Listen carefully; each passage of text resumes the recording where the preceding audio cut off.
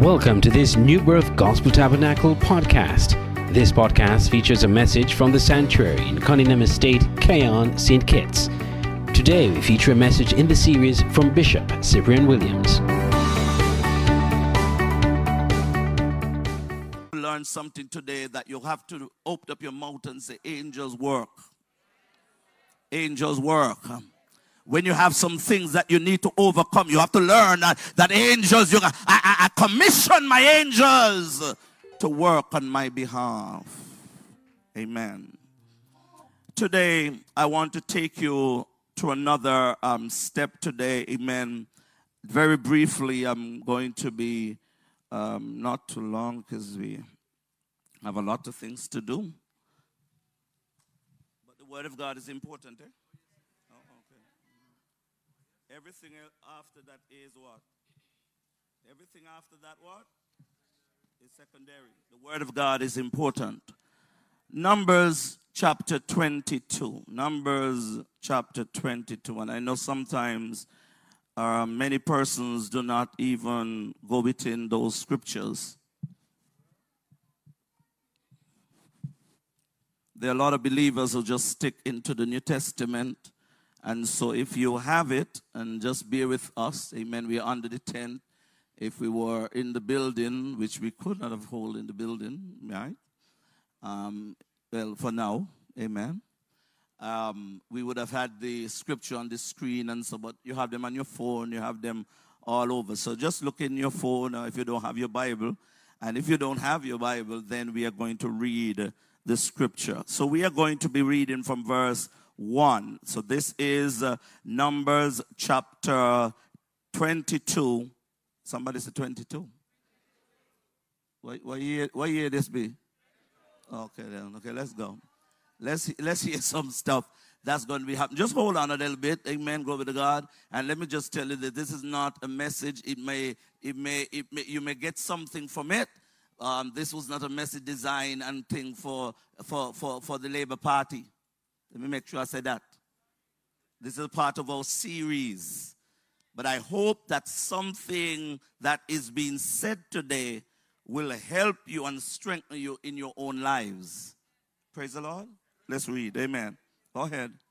I have to put in that disclaimer. Do you hear? Oh, Lord Jesus. Go ahead. And the children of Israel set forward and pitched in the plains of Moab, on this side Jordan by Jericho. And Balak, the son of Zippor, saw all that Israel had done to the Amorites. And Moab was sore afraid of the people because they were many. And Moab was distressed because of the children of Israel. And Moab said unto the elders of Midian, now shall this company lick up all that are round about us, as the ox licketh up the grass of the field. Come on. And Balak, the son of Zippor, was king of the Moabites at that time. He sent messengers, therefore, unto Balaam, the son of Beor, to Pethor, which is by the river of the land of the children of his people, to call him, saying, behold, there is a people come out from Egypt. Behold, they cover the face of the earth. Come on. And they abide over against me. Come now, therefore, I pray thee, curse me this people, for they are too mighty for me. You hear that? Go ahead. Peradventure I shall prevail, that we may smite them, and that I may drive them out of the land. For I wot that Amen. He whom thou blessest is blessed, and he whom thou cursest is cursed. Amen. So Balak actually saying that he has heard the testimonies of Balaam, that whosoever Balaam bless is blessed, and whoever Balaam curse is cursed. Father, we thank you for your word. Bless it today in Jesus' name. Amen.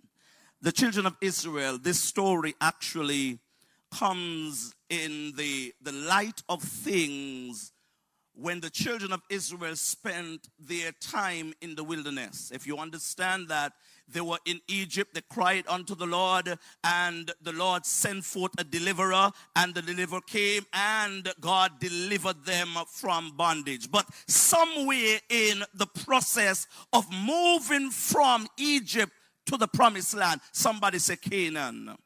In going into the promised land, they disobeyed God. They disobeyed the word of God, and because of their disobedience, they had to take extra journey in the wilderness. Somebody say the wilderness. And we got to understand very early that if we are going to go into the promise of God, if we are going to experience divine favor, we need obedience. It means that we have to obey the word of God. But let's go here and let's see. So when this story in chapter 22 comes at the time when they are now, the children of Israel, my God, is now on the brink of re-entering or entering Canaan. They're on the brink of going into the promised land. After spending all these years in the wilderness, they are now on the brink. And let's go now. He said when they were now taking their path, there were some armies that came up against them. The Amorite came up against them, and the Israelite fought against them and overcame. And then we now seen Moab. Moab, because he said they were now set at the plain right there at Jericho. Moab was 450 miles away. Listen, away from where they were set up their camp, where the children of Israel were, where they were now waiting on God to now take them into the promised land. Here this king now heard about the stories of the children of Israel. The king of Moab heard, and the Bible said he was afraid. He was afraid because of their numbers. So we are seeing here, one of the things that we'll observe that, my God, that is happening here, it's a spirit of fear and insecurity. Imagine the children of Israel is now on the brink of going in. But the Lord told the children of Israel in Deuteronomy that when you come into the land, when you are going into the land, you must not interfere with them at all. The Moabites, do not interfere with them. Do not create no war with them at all. There must be peace amongst them. And here what's happening now, this king realized, I have a problem. Because these people are mighty. These people, they are a lot in numbers. And a spirit of insecurity. In other words, they said that Moab was terrified because of the children of Israel. I'm going to say something here, right there. Very early. Not everybody who fighting against you really have the strength, you know. Sometimes it's because they're fearful of you, my God. And so they're trying to get you scattered. They're trying to get you divided. Because, in other words, it said, my God, these people are too strong for us. Let me go. I got to go. And so he sent for Balaam. Balaam here, if we have to look at the word Balaam, what it means devourer or destroyer of a people. I'm going to take my time, you know. I only have a few more minutes, so let's go. It says here that Balaam means a destroyer or a devourer of a people. In other words, my God, he was sending for Balaam because Balak said, I want these people are too strong and I have to affect them. I have to destroy them. Let me just give you this here. The enemy is after you to destroy you.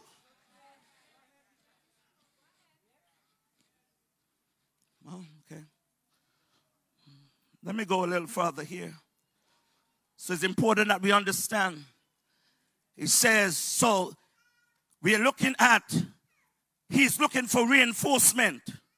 Because what's going on, he said, I can't fight them by myself. And in order for me to overcome them, I must get reinforcement. And who I am looking for? I am looking for a pagan prophet, a soothsayer. In other words, an Obeah man. Y'all sit down there. Here's some people. I don't believe in it. And because me believe in it, ain't going to affect me. Just as there is the power of God, there is the power of darkness.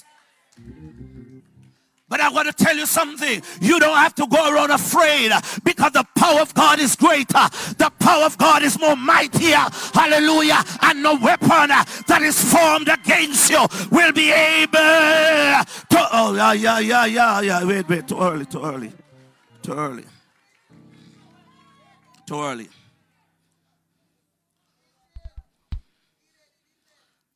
And so the report came that there's this man that has a record.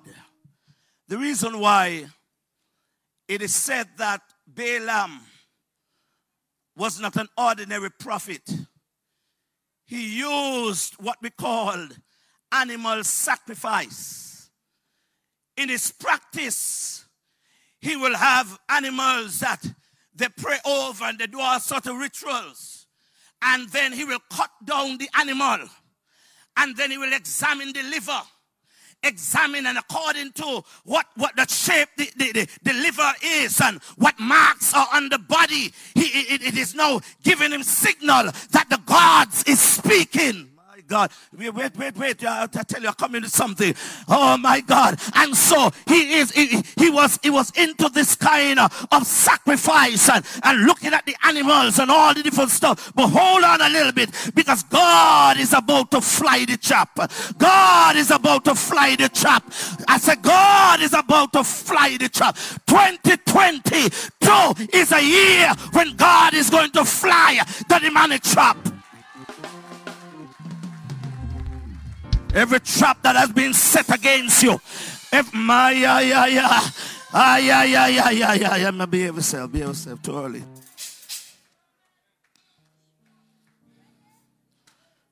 In other words, Balak had no cause to be fearful of the children of Israel. 450 miles away. The gate for Canaan is the closer to Canaan. He is up the hill, they ain't going up there. After the people spend so much time, you cannot be distracted with people, my God, who are not on your route.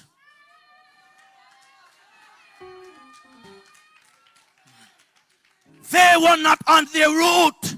In other words, we didn't have to pass through you to get to the promised land. God has already carved out a path for the children of Israel. Tell somebody, me don't need no be a man to get through. Oh Lord, me don't need no soothsayer to get through. While I have the living God, I said, while I have the living God, if God be for me.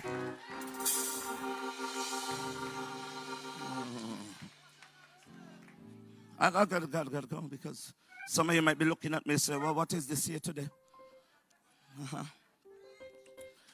And it says here that while he was doing, look what the scripture said, that there was a fear with them. He said, boy, this company, they're like an oxen. They're going to lick up all the grass around.